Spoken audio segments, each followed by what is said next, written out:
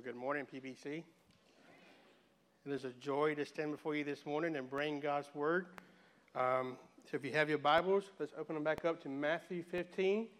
And I'm going to pray for us one more time, and then we will get into our message this morning. So would you pray with me? Father God, it is a joy to gather with my brothers and sisters here this morning and to open up the Word to them. And Father, we spend a lot of time together studying Scripture. We spend a lot of time together praying. And Father, I just pray, God, that now you use this time to glorify your Son, Jesus, and everything that is said and spoken.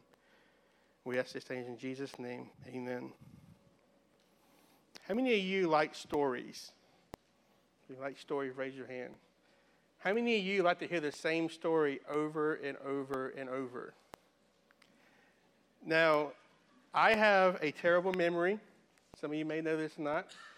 And I like to tell the same things to my wife over and over and over. And sometimes she listens. Sometimes she's gracious. But other times she's like, are you about to tell me about such and such? Because you told me that last week. I feel like that's our approach to Scripture sometimes when we get to passages such as the one this morning. As you were reading, maybe in your mind you were thinking, wait a minute, didn't we just hear this preached a few weeks ago? And the answer would be yes. Now, the stories that kind of flip-flop were in Matthew 14, we have the feeding of the 5,000 and then the healings. Where in Matthew 15, we have the healings first and then the feeding of the 4,000s. But there is a clear difference here between these two passages.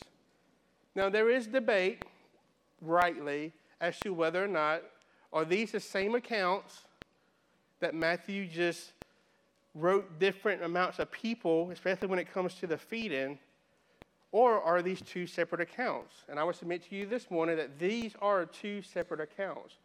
This is different from the feedings and the healings in Matthew 14, even though a lot of the words and a lot of the verbiage are the same. So if you look with me, let's read again, beginning with verse 29, and then let's get into our message. Jesus went on from there and walked beside the Sea of Galilee, and he went up from the mountain and sat there.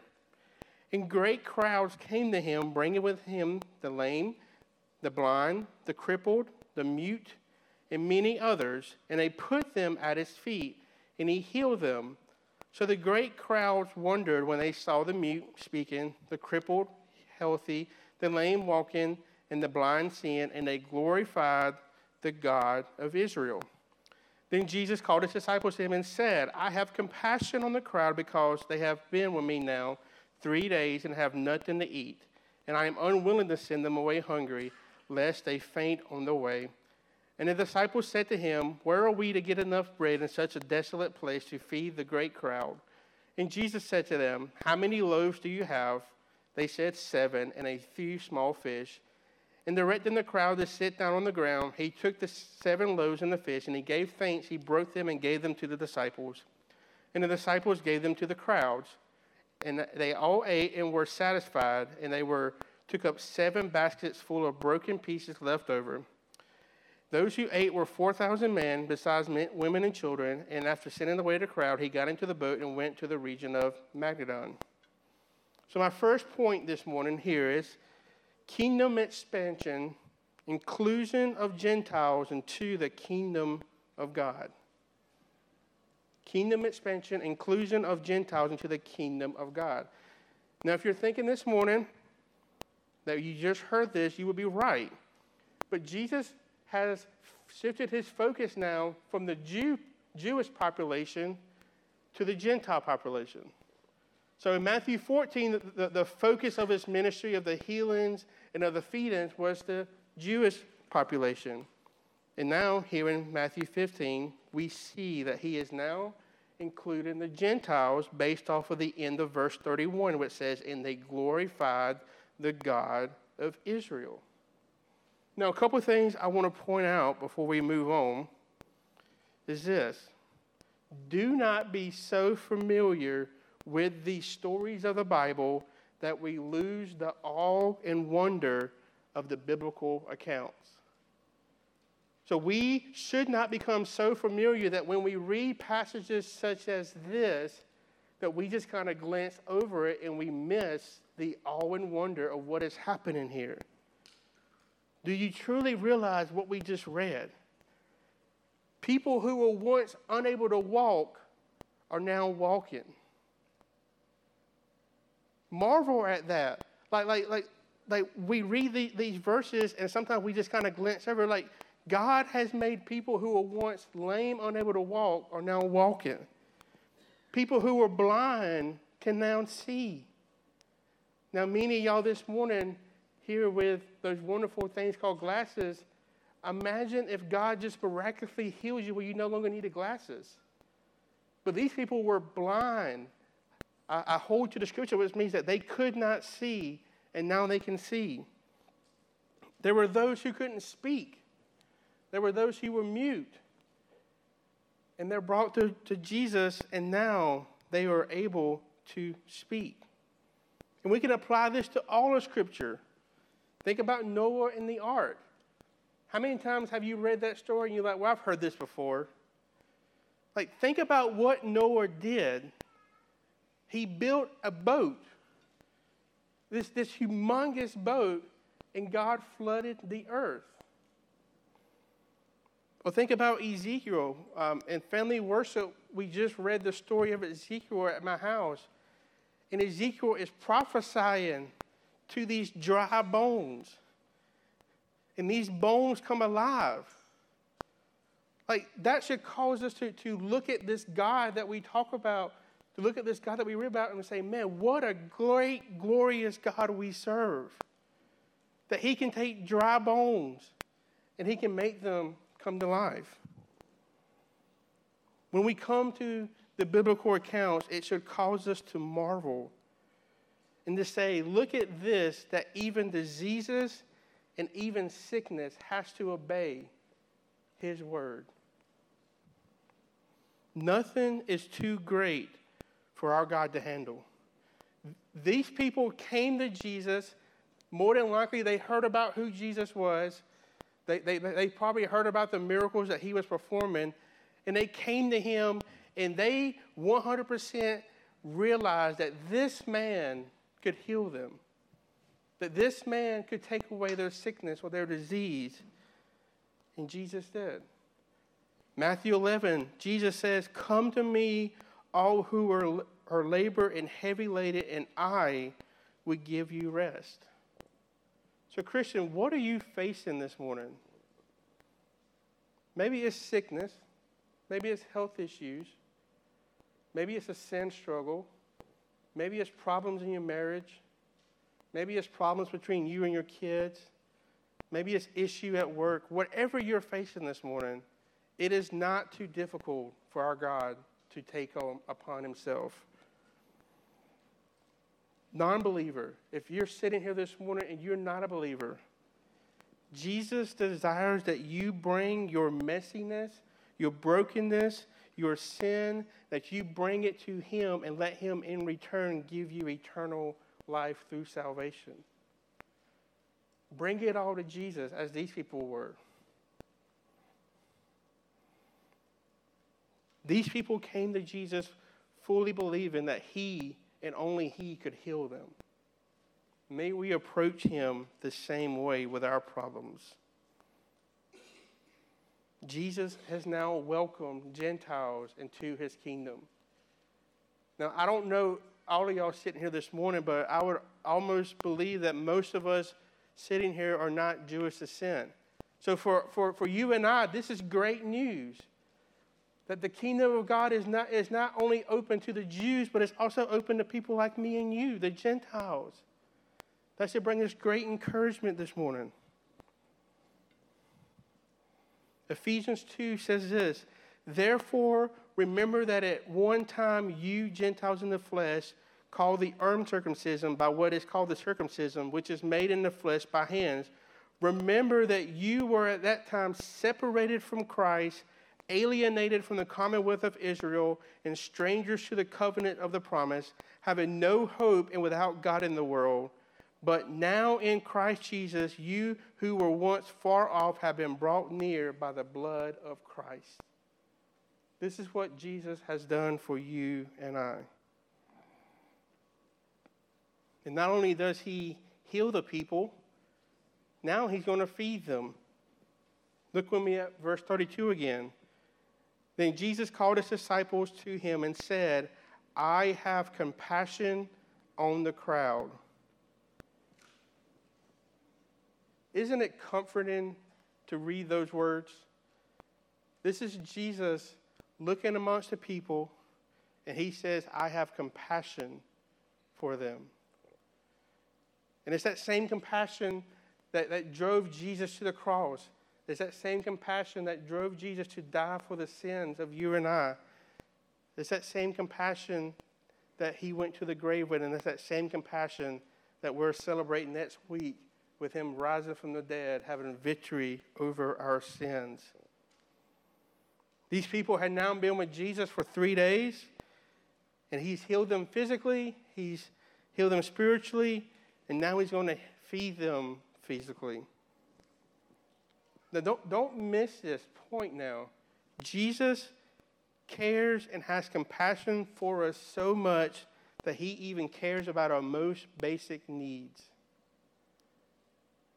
And food, and shelter, water, our most basic needs. Jesus cares about us so much that he is willing to provide that for us.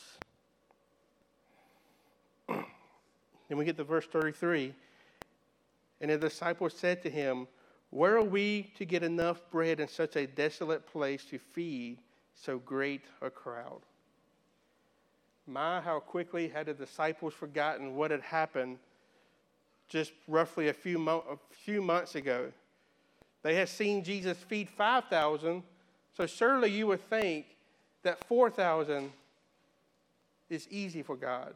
But no, these people are in their human aspect. Says, Jesus, where are we going to feed these people? This is so great a crowd. And Jesus said to them in verse 34, how many loaves do you have? They said 7 and a few small fish. And directing the crowd to sit down on the ground, he took the 7 loaves and the fish, and giving thanks, he broke them and gave to the disciples, and the disciples gave to the crowd. Don't miss verse 37. So when we approach Scripture, we need to sometimes slow down and really grasp what is being said to us. Verse 37, and they ate and were satisfied. They ate and were satisfied. Jesus didn't just provide just a little just to get them to the next moment in life. No, they ate until their stomachs were so full that they could not eat anymore. That's what Jesus does to your life and my life. He provides satisfaction for us that is abundantly more than we could ever imagine, that we could ever desire, that anything else could provide for us. So the first point this morning, kingdom expansion, inclusion of the Gentiles into the kingdom of God. Our second point, kingdom signs, another sign needed. Look with me at chapter 16, beginning with verse 1. And the Pharisees and Sadducees came and test him. They asked him to show them a sign from heaven. He answered them, when it is evening, you say it will be fair weather, for the sky is red. And in the morning, it will be stormy today, for the sky is red and threatening. You know how to interpret the appearance of the sky, but you cannot interpret the signs of the times. An evil and adulterous generation seeks for a sign, but no sign will be given to it except the sign of Jonah. So he left them and departed them. So here the Pharisees and the Sadducees now come together, and they're going to plot. They're going to try to test Jesus. Now, one thing you got to realize this, that the Pharisees and Sadducees were not united. They were enemies for one another. They stood against one another. But now that they have a common denominator, and that's this man Jesus. They want to see him brought down. Because, see, the Pharisees lived according to the smallest points of the law, and the Sadducees received only the written words of the Scriptures. The Pharisees believed in angels and the resurrection. The Sadducees did not. The Pharisees were not a political party and were prepared to live under any government, whereas the Sadducees were aristocrats and collaborated with the government to keep their wealth and power. The Pharisees looked and longed for the Messiah. The Sadducees did not. Yet all of these differences they set aside, and Jesus brought them together, but not in a good way. They came in opposition to Jesus. Now they come to him, they ask him a question. Show us a sign from heaven. Now think about this. These religious leaders have been around. They have seen the miracles. Maybe they were around at the feedings. They looked for a sign from heaven. Like, have you ever said this or heard someone say this? I'll believe it when Jesus writes it in chocolate in the sky. Like, that's the kind of sign they were looking for. Because they were not convinced that the signs that they were seeing physically in front of them was enough.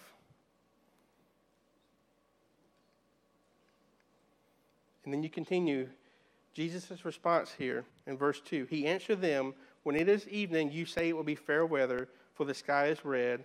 In the morning, it will be stormy today, for the sky is red and threatening. You know how to interpret the appearance of the sky, but you cannot interpret the signs of the times. So Jesus here condemns their hypocrisy. They felt confident that they could predict the weather based off of what they saw around them, but they were so blinded spiritually that they could not recognize Jesus as the Messiah that they had longed for and they were looking for. D.A. Carson said this. He said, the proof that they cannot discern the signs is that they ask for a sign. MacArthur said this about this particular verse. He said, their method of predicting the weather by looking to the color of the sky was primitive and crude, yet ironically, they were better meteorologists than they were theologians. They could recognize a coming storm from something as subtle as the morning colors, but they failed to recognize the coming of the Messiah in spite of the overwhelming evidence that had been presented right in front of their eyes.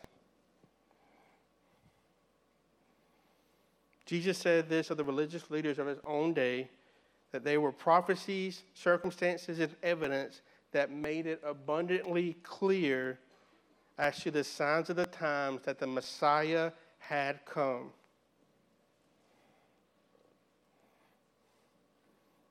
Then the scripture continues that an evil and adulterous generation seek for a sign. This statement of Jesus reminds us that signs alone convert no one. It is so easy for us to put our faith into what we can see and what we can wonder at instead of the truth of the gospel message. And Jesus says, I will give you no sign except the sign that was given of Jonah. Jesus promised a sign that would have power to bring people to faith, his resurrection. He had previously mentioned the sign of the prophet Jonah in Matthew 12, and here he is clearly explaining that you need no other sign.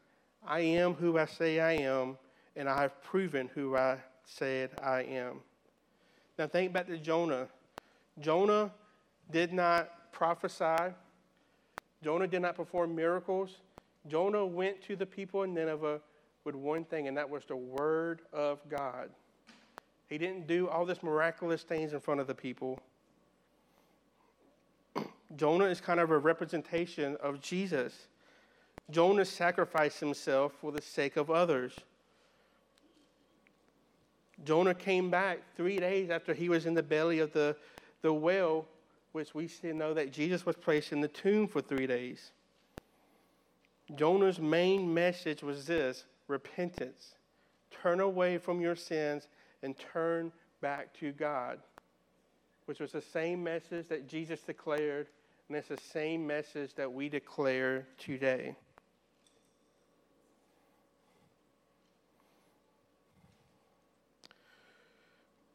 Which leads us to our last point. Kingdom bread, Jesus, the true and faithful leaven. Pick back up with me with verse 5 of chapter 16.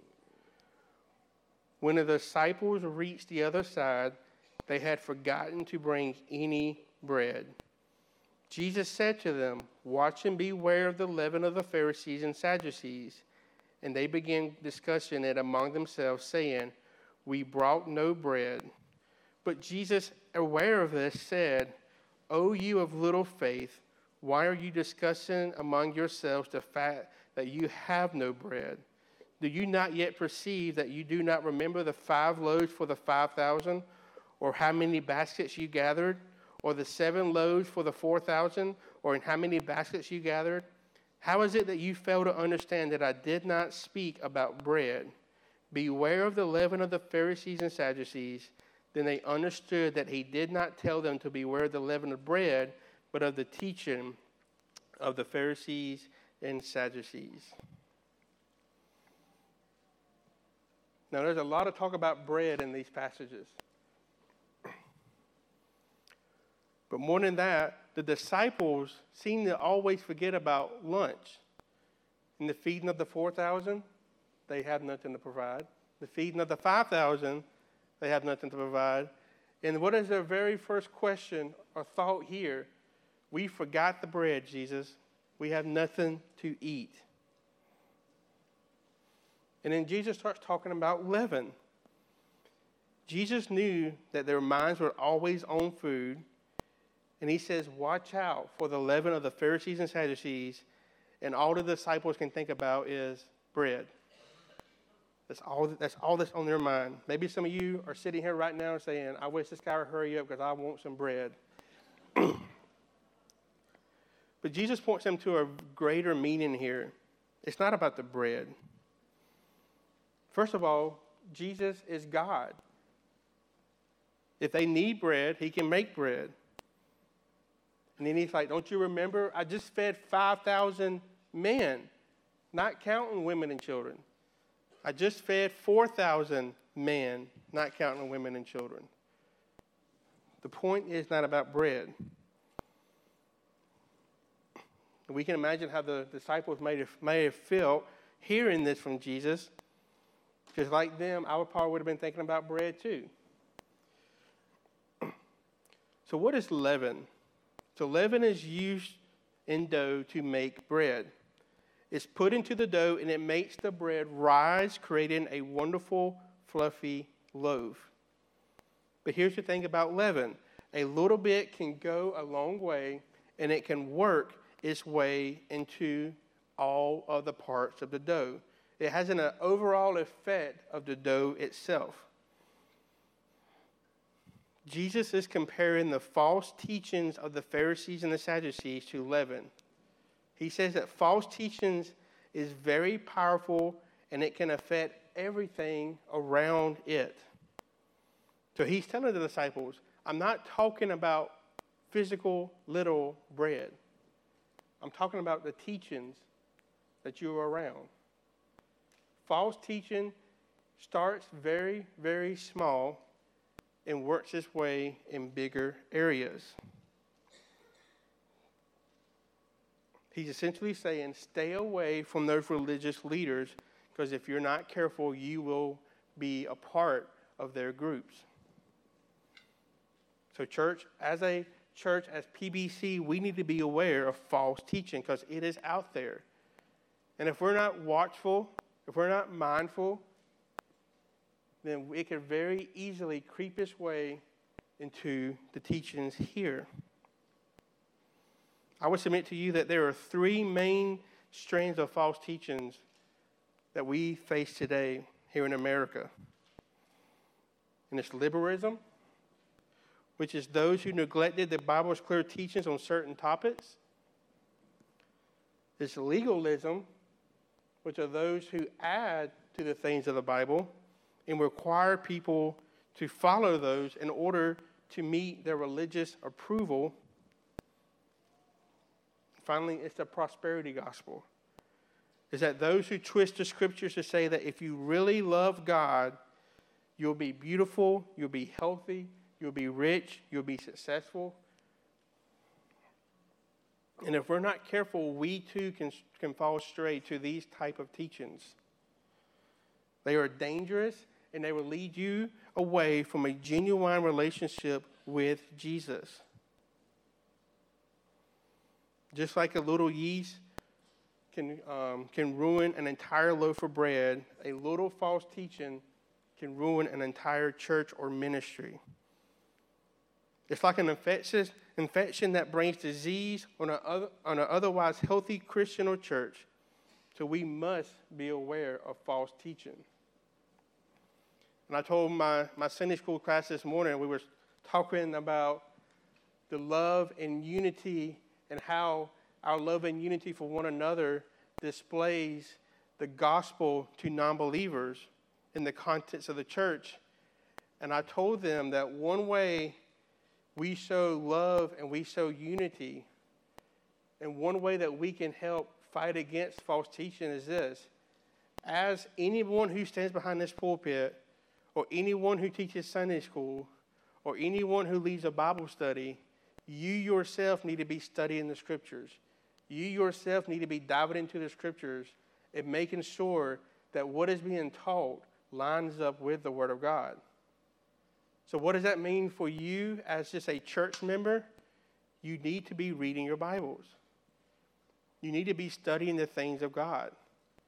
You need to be taking what is preached from these pulpits and Sunday schools and Bible studies and going home, sitting down, reading over the scriptures. Like, I challenge you to do that today. Take what I'm teaching, compare it to the Word of God. And if it's wrong, bring it to one of the elders or come to me personally. That's one way we fight against false teaching. So what do we practically do with this passage of Scripture? I think first, do not be afraid to approach Jesus with your problems. We see that the great crowds came to him. They brought their diseases and their sickness to him. We should not be afraid to approach God with the same through our prayers. Second, rely on God to provide for even our most basic needs. Rely on God to provide for even our most basic needs. And lastly,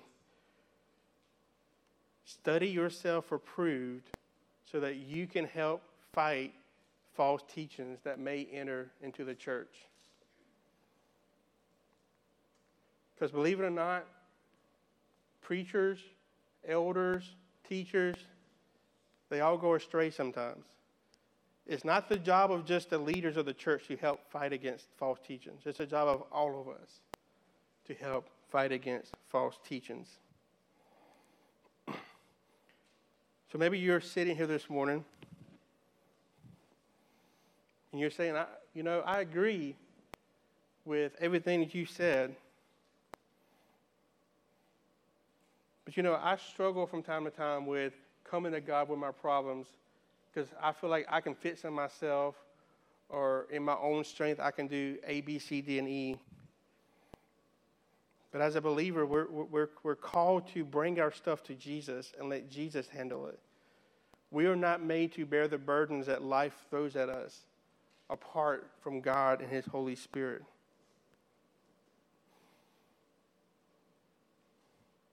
I mean, we just sang about Hosanna. We sang about Jesus entering the city, and we're talking about this for Hannah, that Jesus enters the city on a donkey, and they lay down these palm branches, and everyone's excited. They're excited to see Jesus, but then the crowds quickly turn on him when they realize what is happening. And then we're coming up on Good Friday, where we're going to celebrate It sounds weird, but we're going to celebrate that Jesus went to the cross for you and I. And he died on that cross for our sins. And then we're going to come next Sunday morning and we're going to have this joyous celebration of Jesus rising from the dead.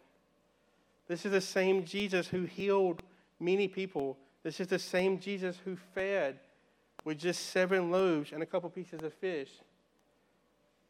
And now he's been nailed to the cross. He's been placed in the tomb. And then 3 days later, he rises from the dead, having victory over our sin and making a way for you and I to freely come to him. As a non-believer, he wants you to come to him, bring your problems, bring your mess, and look at his love and compassion and receive his gift of salvation. And as a believer, as a Christian, he has that same love and compassion for you as he does for non-believers, that he wants you to bring your stuff to him and rely on him for everything that is needed. So my prayer is that you recognize just how glorious, how powerful, how mighty our God is based off of these few stories. Would you pray with me?